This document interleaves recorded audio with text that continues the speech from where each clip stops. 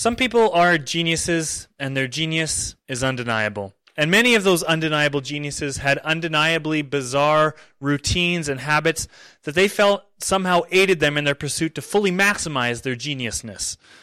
To those of us who are undeniably non-genius, these habits and routines seem crazy or eccentric or preposterous. But then again, since the genius is undeniable, we're forced to throw up our non-genius hands in the air and say, well, it's weird, but you know what? You know what, genius? Whatever works.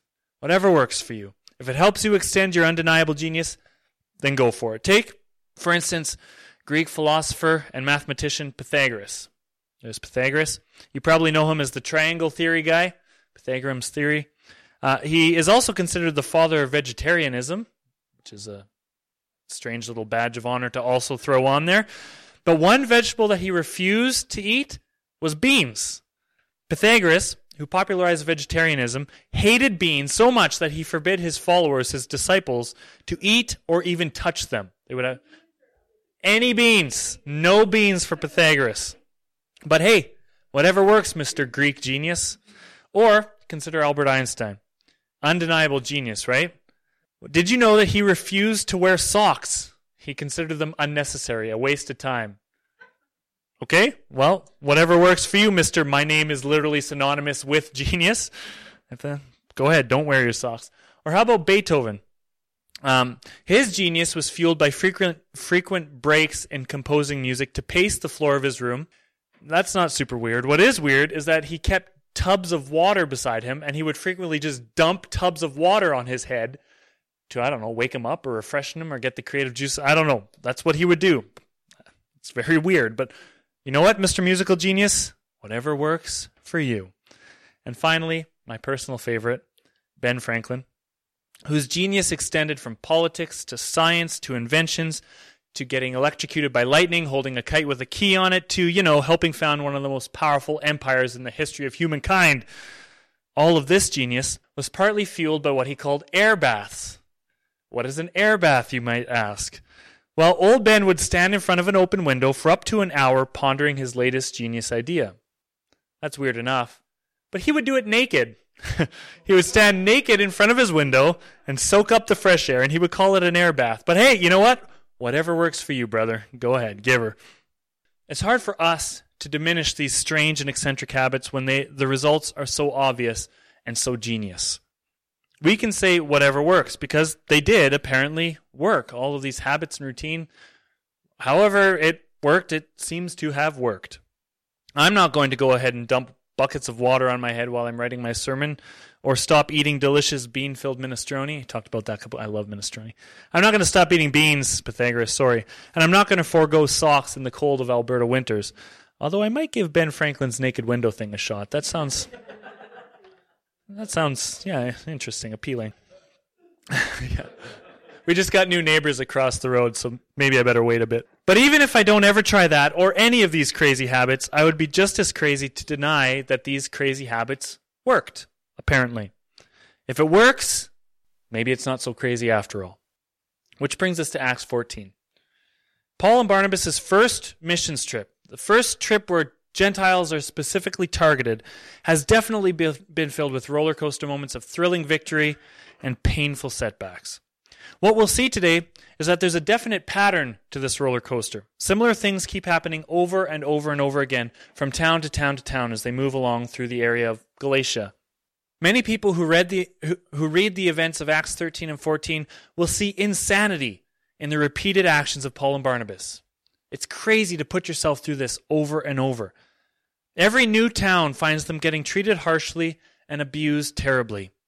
Some would wonder why they continue demonstrating the routines they devote themselves to, when those same routines always end in bloodshed and shame. Hey, Paul, why don't you be like Igor Stravinsky, the famous composer, and just stand on your head for 15 minutes a day?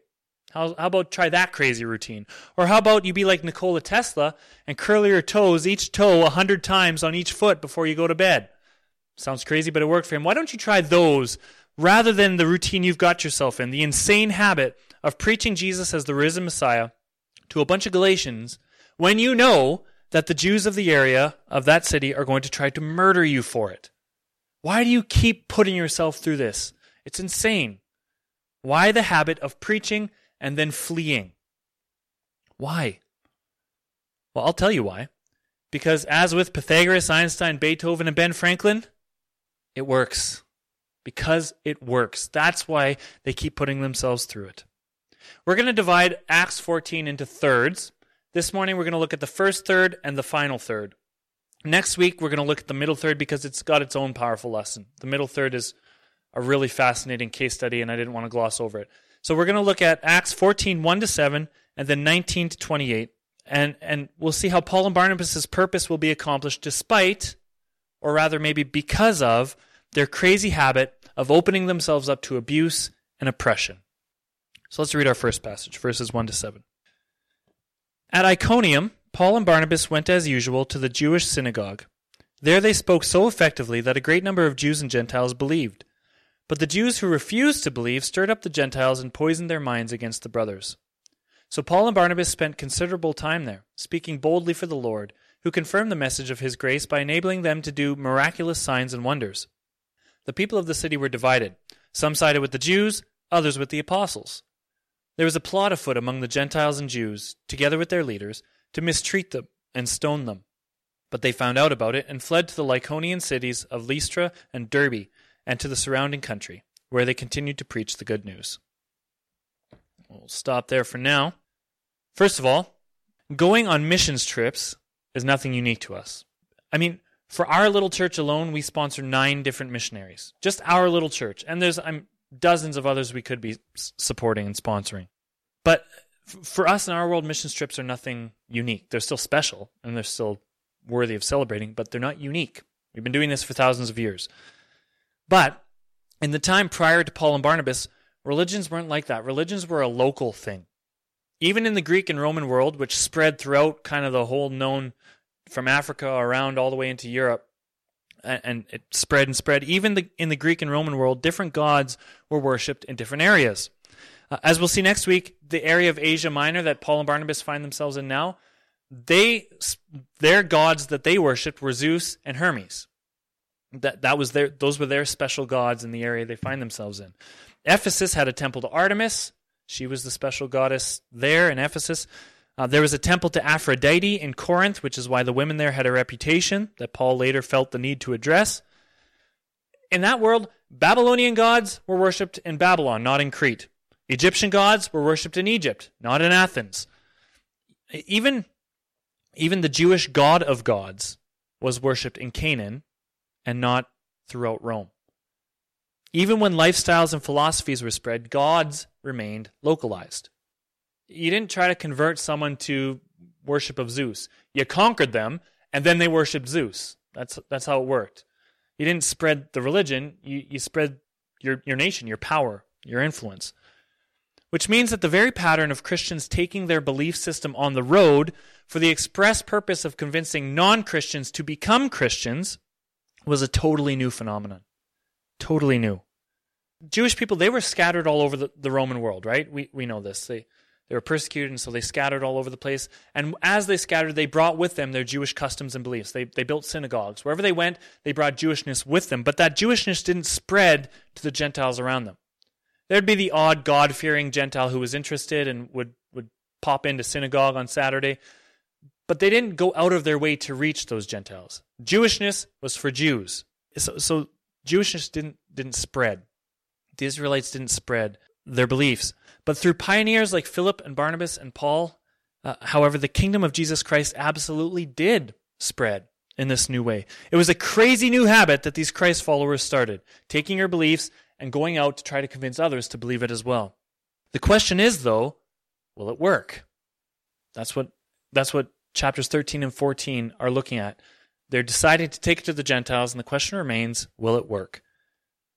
Over the past few weeks, we've seen this crazy new habit take our heroes first to the island of Cyprus. Here's the big map O missions. This is a new map O missions, by the way, focused just on Paul's first missionary journey. It took our heroes first to the island of Cyprus. Here you can see they start in Antioch. They head down to Salamis and Paphos. That's on the island of Cyprus. Then they head over to Perga and to Antioch. That's our last couple of weeks of sermons. At both of those places where Paul preached, in Pisidian Antioch and in Paphos, in Cyprus.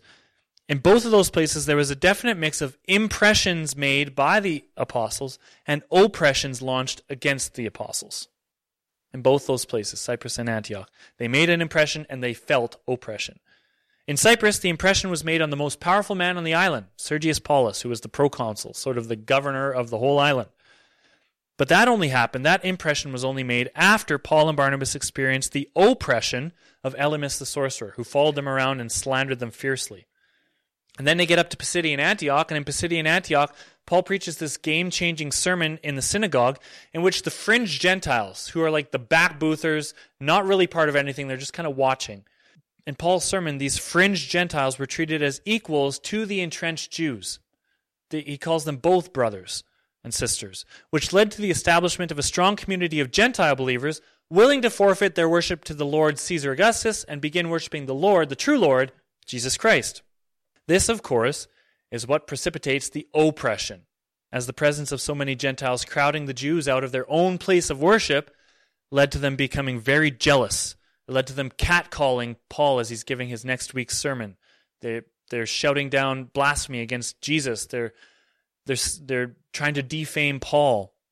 And eventually it led to persecution, as the apostles were forced out of the region by powerful city leaders serving as puppets for the angry Jewish believers. I mentioned all of this last week. However, what I didn't mention was that when it says Paul and Barnabas were expelled from the region of Pisidian Antioch, that doesn't mean they were asked nicely to leave and then listened.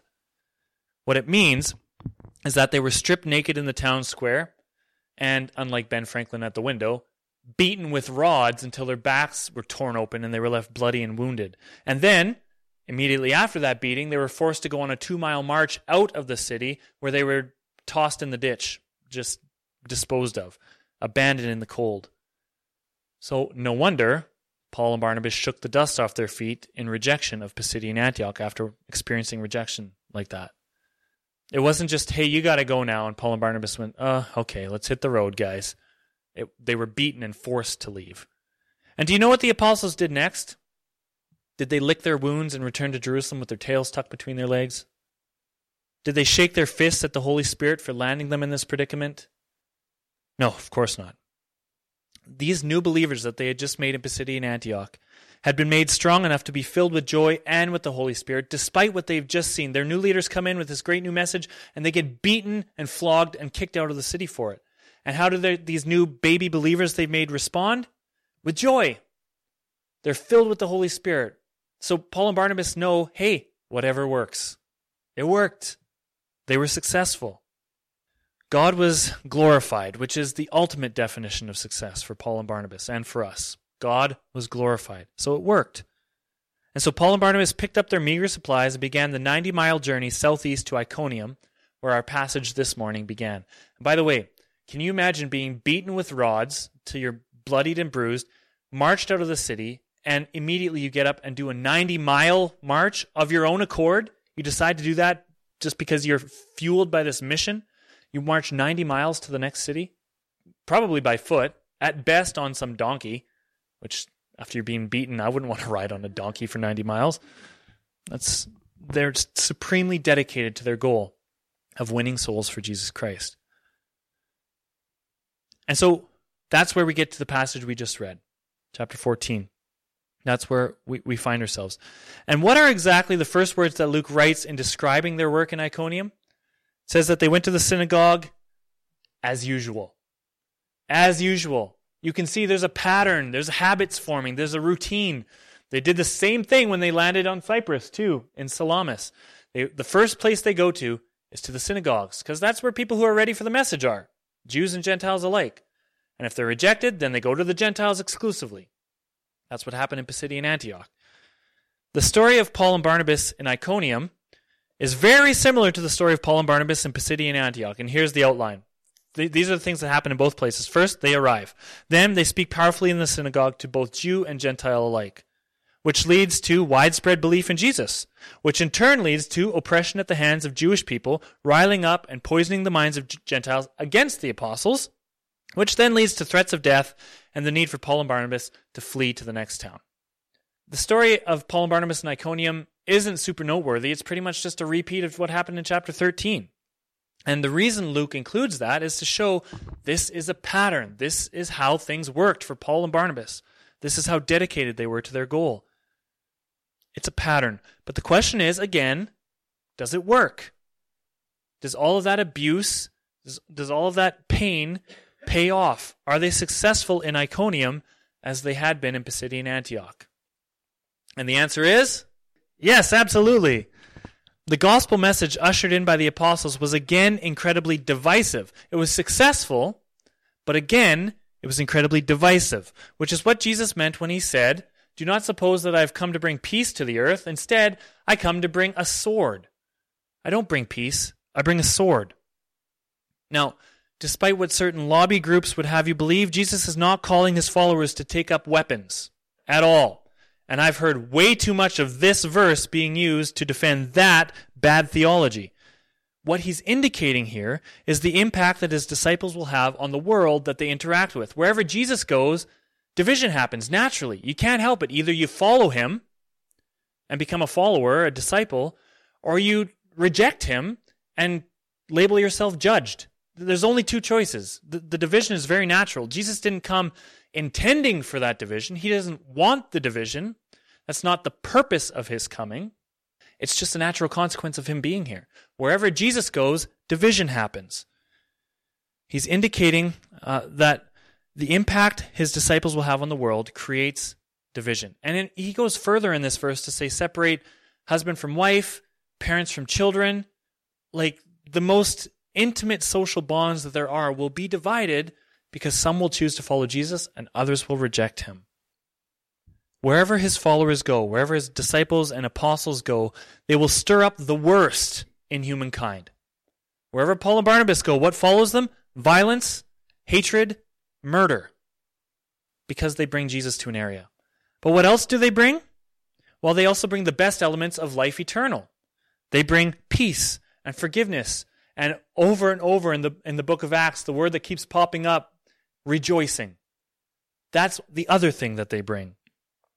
In Iconium, as in Pisidian Antioch, this division is obvious. We see it, even these 7 verses, we see an obvious division. In fact, it says, the people of the city were divided. Some sided with the Jews, others with the apostles. Luke makes it very clear this division will come wherever you go. On one hand, there's this whole nefarious cast of characters, Jew and Gentiles alike, who are planning to stone Paul and Barnabas to death under the authority of city leadership. That's one side of the division. However, on the other side of the division, in the considerable amount of time, and it says Paul and Barnabas spent in Iconium, many believed and were saved before the apostles were run out of town. So I guess you have to say, undeniably, it worked. Whatever works, it worked.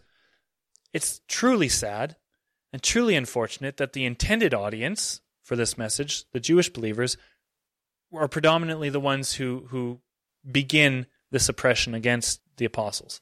And I'm sure that grieves the Father and breaks his heart that it's a message from Jews, for Jews, and it's Jews predominantly who reject it. Not only Jews, there's definitely Gentiles in the mix too. But that's just a tragedy to me. But you cannot deny what Paul and Barnabas were doing worked. One new twist on the Iconium success, as compared to their stay in Antioch, was that in Iconium, Paul and Barnabas, their bold preaching was accompanied by what? Signs and wonders. That's right, Trish. Miraculous works. That didn't happen in Cyprus, other than the miracle of calling down judgment on Elymas the sorcerer. There's no mention of signs and wonders and miracles happening in Pisidian Antioch, but in Iconium, they were accompanied by miraculous acts. In other words, the Holy Spirit was showing up to confirm the truth of what these Jesus followers are preaching. Paul and Barnabas would say, hey, believe in Jesus, there's this new life available to you, and the Holy Spirit will confirm that with, blind people being able to see, lame people being able to walk. We don't know what the miracles are. But my question is, I'm not sure how you witness a miracle, like a full-on, honest to goodness, no other explanation except the one true God breaking into humanity, miracle. I'm not sure how you witness miracles like that and then turn around and say, hey, let's stone these miracle workers to death. I'm not sure where that comes from. When the truth of your message is being confirmed on high, I'm not sure how you then turn and say, we better stone them. I can't imagine that. Especially being people who are not privy to miracles all the time. It's not something our society sees often. Or perhaps, I should say, we're not good at acknowledging as miracles often. I'm just not sure where that attitude comes from. But the longer that Paul and Barnabas stayed in Iconium, the deeper the division in the city went, until the breaking point several months later. They were going to be stoned to death. And sure enough, as was usual in this habit of theirs, Paul and Barnabas have to flee for their lives. But you have to say, whatever works, I guess, right? They were successful in Iconium, even as they were fleeing for their lives. By the way, this has nothing to do with anything. So you can turn off I can apply this to my heart and change my whole life portion of the sermon, and this is just interesting, and Chris is going to talk about it portion of the sermon. Paul must have left a big impression on the city of Iconium, because it's out of the city of Iconium that we have the only physical description of the Apostle Paul in all of history. It was written down about 100 years later, so it's not 100% definitely true, but this description of Paul, I love, because it is a description after my own heart. I hear this description and I hear myself. Apparently, Onesiphorus, who was a resident of Iconium, set out to meet Paul and then wrote down his encounter, where he said, he beheld a man, small of stature, with a bald head and crooked legs, in a good state of body, with eyebrows meeting and nose somewhat hooked, full of friendliness. So apparently Paul was the ancient version of Danny DeVito, which is awesome. I just love that the most influential figure in the history of the church was a short, bald man with a unibrow and a hockey nose. There's hope for me after all. And so anyway, I think that's cool. That came out of Iconium, out of this story. And so, forced out of Iconium, our heroes head off down the road to Lystra. They went from Antioch, about 100 miles to Iconium, and then down to Lystra. So at this point in the sermon, Barb asked a really great question. All these places we're talking about on the map, can we visit them today? No. The Iconium is now called Konya. It's in Turkey. And Lystra and Derbe, all that's left is ruins. They just, in the last century, revealed the ruins of those two places. So they know where they are, but you can't go to those. You can go to them to see them historically, but there's not people living there. Does that make sense? It's a good question. So they head off 20 miles down the road to Lystra. We'll talk much more about Lystra next week. Like, next week is all about their time in Lystra, but suffice to say that their ministry in the city was very, very successful. If anything, much, much too successful, because they begin to be mistaken as Zeus and Hermes, as gods, and worshipped as such. So maybe too successful. But what it leads to is the following. Let's read verses 19 to 20. This is what comes out of their time in Lystra and Derbe. Verse 19, Then some Jews came from Antioch and Iconium and won the crowd over. They stoned Paul and dragged him outside the city, thinking he was dead. But after the disciples had gathered around him, he got up, and a better translation is he rose up, and went back into the city. The next day he and Barnabas left for Derbe. And if you're wondering where Derbe is, here's Derbe, right there. Don't you just kind of freak out at how deadpan Luke is about this whole story? With a total straight face, he tells us, did you notice that the rocks that I had in the background of the title slide, these rocks, I picked that as a picture because I want us to imagine a group of several dozen men picking up these rocks and throwing them at you until you are mistaken for dead. That's how badly beaten up you are. Just cuts and broken all over your whole body. So much so that they think you're dead. And then your presumed corpse is unceremoniously dragged out of the city and discarded in the ditch like a dead rat. You are stripped of clothing, stripped of flesh, drained of blood, and drained of dignity. You are just a pathetic shell of a human being at this point. You are a portrait of shame and disgrace. In fact, the men who did this to you are your own people. And they've traveled up to 120 miles away, all the way from Antioch, the first city where you got in trouble. They traveled all the way from there, some 120 miles, just to do this to you, by foot. They chased you down and hunted you down like you were a bounty, just so they can beat you up and toss you out like human trash. Your own people did this to you. And all that your friend and biographer Luke has to say about it is that you popped up and headed to the next town down the road afterwards. Luke he's very blunt about it. I mean, Dumping water on your head to write a beautiful piano melody is one thing. Forsaking beans is one thing. Standing nude in front of your window to ponder electricity is one thing. But being pummeled to death, nearly to death, because of your message of peace and redemption, and then getting up and shuffling on down the road to face the same kind of treatment 20 miles away, that's a whole other level of crazy habits. That's a whole other level of insane routine to put yourself through. Willfully put yourself through. Of course, as simply as verse 20 is recorded by Luke, there are signs of beauty in there. Paul is not abandoned to his death in a ditch. His new brothers and sisters, that's the people who he has shown love to, shown care for, who many of them had just mistaken him for Greek gods and are now coming around that, no, this is a human being. Obviously, he's bleeding and dying in the street. And these same people go and they comfort him. And when Luke writes that Paul rose up, you'd better believe that's an allusion to the miraculous rising up from death of Paul's own Lord and Savior. This isn't just he popped up and he was fine. He was abandoned as dead, presumed dead, but God did something great, rose him up. The next day after this severe beating, Luke is very clear. He's beaten so badly that he looks like he's dead. And the next day, he begins his 60-mile journey to Derbe. I can't imagine driving 60 miles in a luxury SUV after being beaten like that. Never mind, again, getting on a donkey and marching that or walking it on foot. That must have been agonizing. And so he presses on forward, even as we read chapter 14 and wonder, why does he do this to himself? Why suffer such abuse? Couldn't there be another way to do this? Well, Paul and Barnabas' enthusiasm for the mission ahead of them couldn't be quenched by stones or threat of death. No wound or humiliation would be as deep as the wound of abandonment or the humiliation of caving to fear. If he gave in now, how much of a failure would Paul feel like? Yeah, Barb? And at this point, Barb made the really great point. Are we supposed to connect what's happening to Paul and Barnabas here to what happened to Jesus? Are there similarities that we're supposed to catch? Yeah, absolutely, Barb. This, I think we're supposed to see. Actually, kind of the point of this whole thing is, we're supposed to identify Jesus in all of this.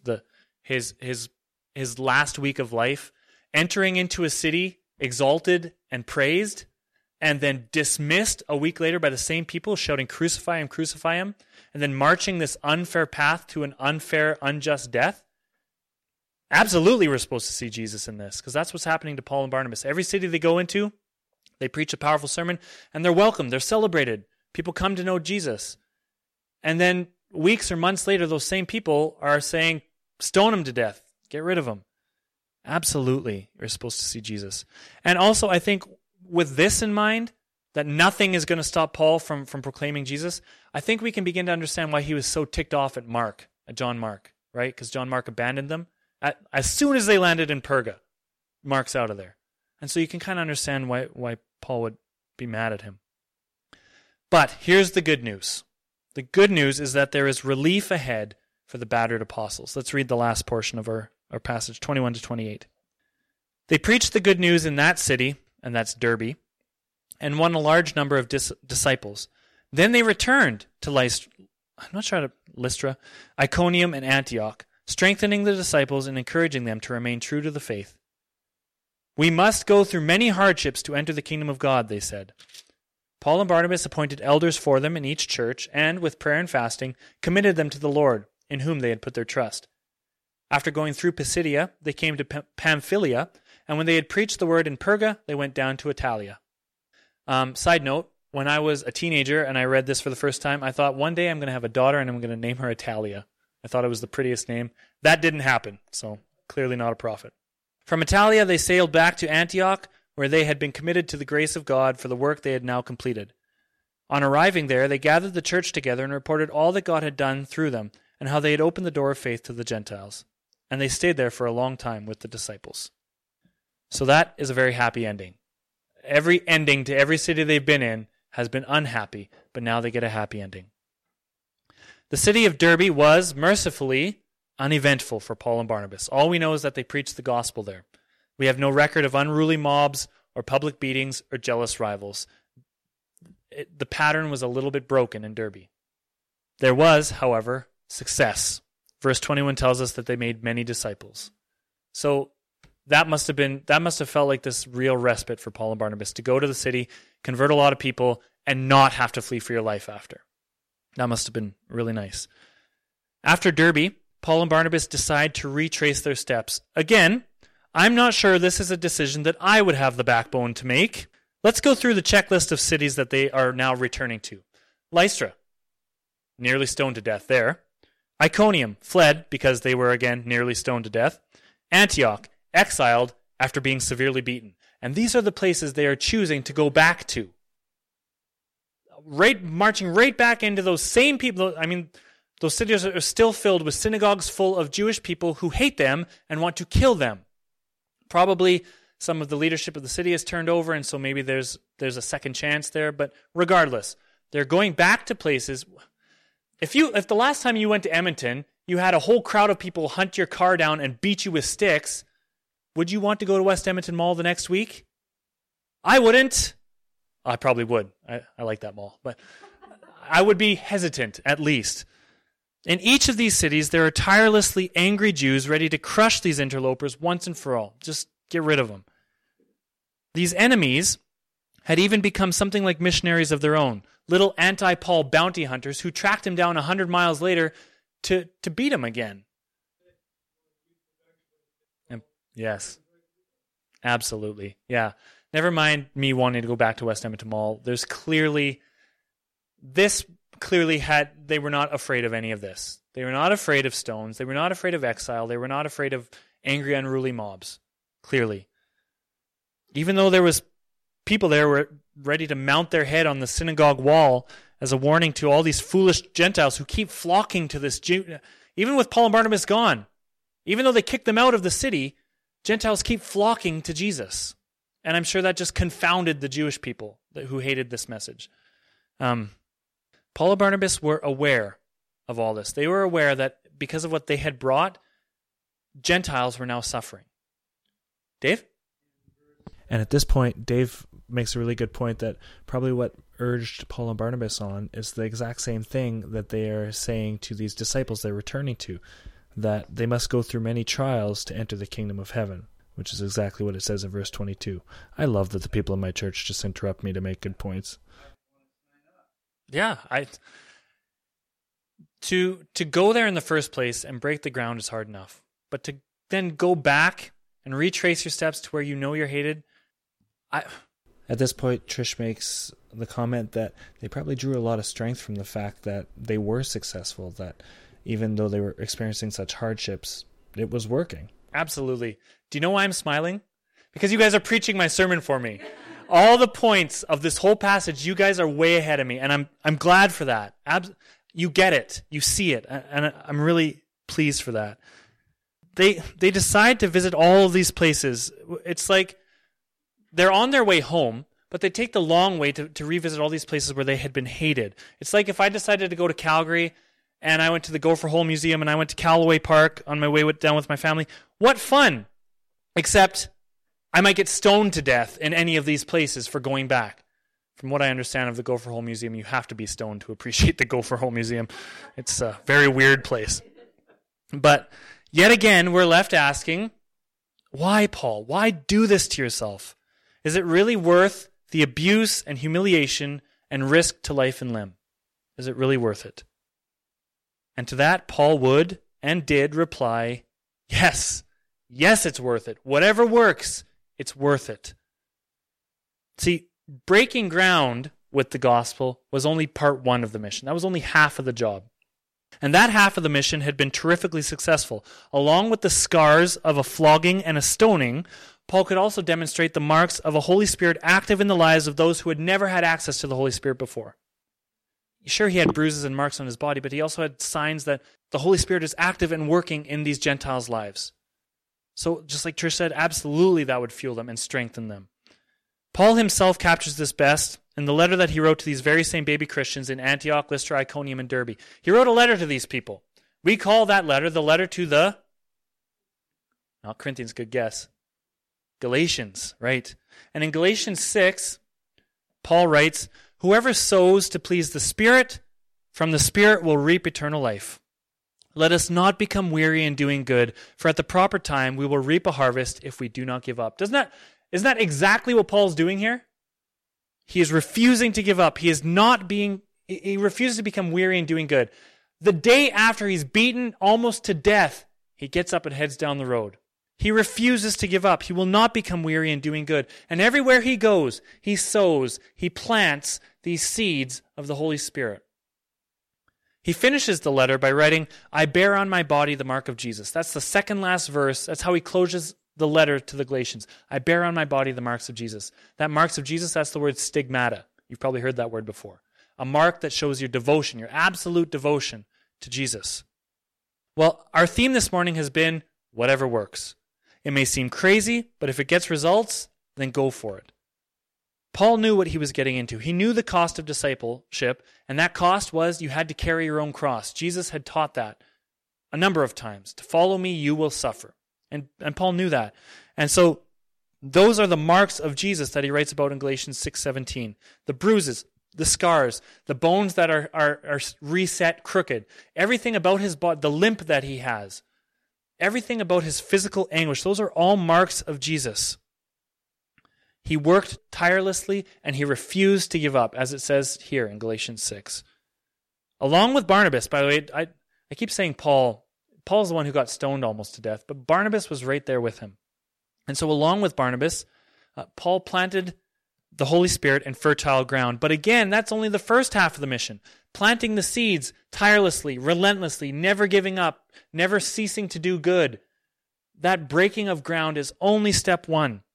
The second half of the mission was to return under threat of death and water the seeds and fertilize the seeds and trim the strangling weeds away from the seeds so that the newly planted churches could fully thrive and grow and blossom under the new leadership that Paul and Barnabas appointed before they left. Part one, break the ground. You farmers know this. After you break the ground and plant the seed, though, do you just walk away? No, there's work that has to be done even after it's planted. You have to take care of those seeds, and that's exactly what Paul and Barnabas do. And so if the theme is whatever works, it's hard to argue that Paul's insane habit of putting himself in situations where proclaiming the message of Jesus led to threats of severe harm, it's hard to argue that that was unsuccessful in any way. It absolutely was successful. And you can hear it in the message that he brings to all these new baby Christians in verse 22, which Dave reread for us, where Paul says, Paul and Barnabas, they go to these churches that they've been to, and they encourage them, and their encouragement is this: it is through many tribulations that we must enter the kingdom of God. It's through many trials, tribulations, pains, suffering, oppression that you must enter the kingdom of God.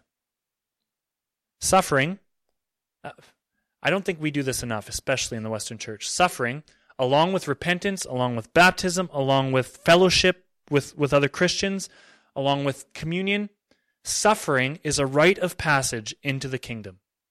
It's a necessary step. It cannot be avoided, as Jesus so frequently promised us. Suffering will come because you love him, but that suffering will confirm your faith. It will unite you with your Jesus. Paul himself wrote about this many times. Here's just one. We share in his sufferings in order that we may also share in his glory. Romans 8. That's not you might suffer and then possibly you'll be united with Jesus. That's you must suffer in order to be like Jesus. And that doesn't mean you'll next time you go to Westlock, next time you go to independent grocery store, you'll be stoned to death. That's not the only kind of suffering there is. There are many. In fact, where is it here? What verse is it? 22? In verse 22, we must go through many hardships to enter the kingdom of God. Not one kind of suffering, many kinds of suffering to enter the kingdom of God. But here's what's exciting about the story of Acts 14. What's exciting is that the blood and sweat and tears, blood, sweat, and tears, all the different ways you can agonize in committing your life to something, each blood, each drop of sweat, each tear that we shed in suffering for Jesus is exactly the thing that nourishes the next crop of Christians. There's a famous quote that the church is fed through the blood of the martyrs. I forget who said it. I should probably know. The church is fed through the blood of the martyrs. That's the thing that fuels the church, is the witness and the faithfulness of those who make the ultimate sacrifice. Just so you know, the quote is by Tertullian, and the actual quote is, "The blood of the martyrs is the seed of the church." The more you know. Paul is encouraging men and women who will soon be suffering themselves if they aren't already, saying don't worry about your suffering. You have to suffer. In your suffering, you are made fully united with Jesus. And so Paul knows that these new baby Christians need to see the example of a faithful man who rejoices even after he's beaten by rods. They need to see a man who rises up like Jesus himself after his enemies beat him down. They need to see that the world can beat you with stones, but they cannot extinguish your fiery love for God and for neighbor alongside. No stone could do that. And so it's not just the new converts who need to hear this encouragement. We need to hear it, obviously. But the sending church in Antioch waited over a year to hear how Paul and Barnabas' mission was going, and they needed to hear it. They had sent Paul and Barnabas out. They knew they were going to Cyprus. They may not have known anywhere that they went after that. And so they were waiting eagerly to hear reports of how it went. And so at the end of this crazy, genius missions trip to the Gentiles, the apostles gathered with their commissioning church and shared with joy all that had happened. After listening to all that And after listening to all that Paul and Barnabas had to report, with thankful smiles and rejoicing hearts, each member of the Antiochian church took turns placing their hands tenderly on Barnabas. Jeez, now I'll never not say it. This was supposed to be a nice closing sentence. Now it's all messed up. But after listening to all of their reports with thankful smiles and rejoicing hearts, each member of the church would put their hands on poor Barnabas. His shoulders had been beaten and whipped open. They put their hands tenderly on his shoulders, and they looked meaningfully into Paul's broken and battered face, and apparently unibrowed face. And they shook their heads gently to them, and they smiled softly, and they said, "You suffered greatly to glorify God, but hey, whatever works. Jesus is worth it indeed." And absolutely, Paul and Barnabas would have confirmed, yes, whatever works, it was worth it. So that's a pretty tall call that we are called to, the call to suffer for Jesus' name in order to make other people convinced that this is the life that they should be living. Jack? And the last story told by a member of the church during the sermon was of a preacher in East Germany who was beaten and thrown in prison. And then after the wall came down, many of those people who oppressed him became members of his church, and his church is thriving today. So it's a really great story and a reminder of exactly what we were talking about all sermon long. Right, yeah. Yeah, if you read the stories of the martyrs, there's story after story of the people who had assaulted and oppressed them become believers because they see the witness of grace and forgiveness even despite that. They didn't fight back. They didn't pick up a sword and fight back. In fact, when Peter did that, when Jesus was being arrested, Jesus rebuked him harshly. Put that sword away. You don't know what you're doing. If you fight with the sword, you'll die by the sword. And so lots of people were convinced that the truth of the message of Jesus' salvation, they were convinced of the truth because of the forgiveness of those who died at their hands. Yeah, that's a really powerful story. It's okay to suffer. It's good to suffer. In fact, it's hard to say it's good to suffer, but there is a lot of potential for good in suffering, I guess is the best way to say it. Good for ourselves, as Trish had said, it strengthens us and firms up our resolve, and good for the people around us who witness our suffering and see us still rejoicing, as Paul and Barnabas did, still demonstrating a divine love for people tirelessly, fearlessly, no matter what we face. There's all kinds of potential to our suffering. And in the end, hopefully we can say, you know what, whatever works, it worked. God is good and God is glorified. Let's pray. Father God, it is well with our soul. When we suffer, I pray that we would turn to you, as Paul and Barnabas did, that we would see others being glorified because of our dedication and our commitment despite suffering. Father, I don't ask for suffering, but I do pray that when we suffer, we would use it as an opportunity to bring glory to you. That's our ultimate goal, our ultimate mission, to bring you glory and to show love to people around us. And I pray that when we suffer, we would be able to do that well.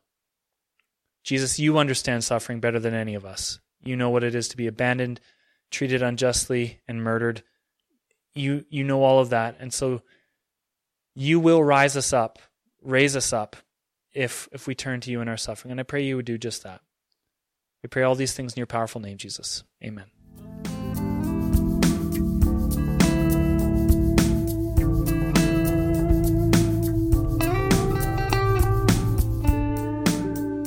Apparently, Paul was the ancient version of Danny DeVito, which is awesome.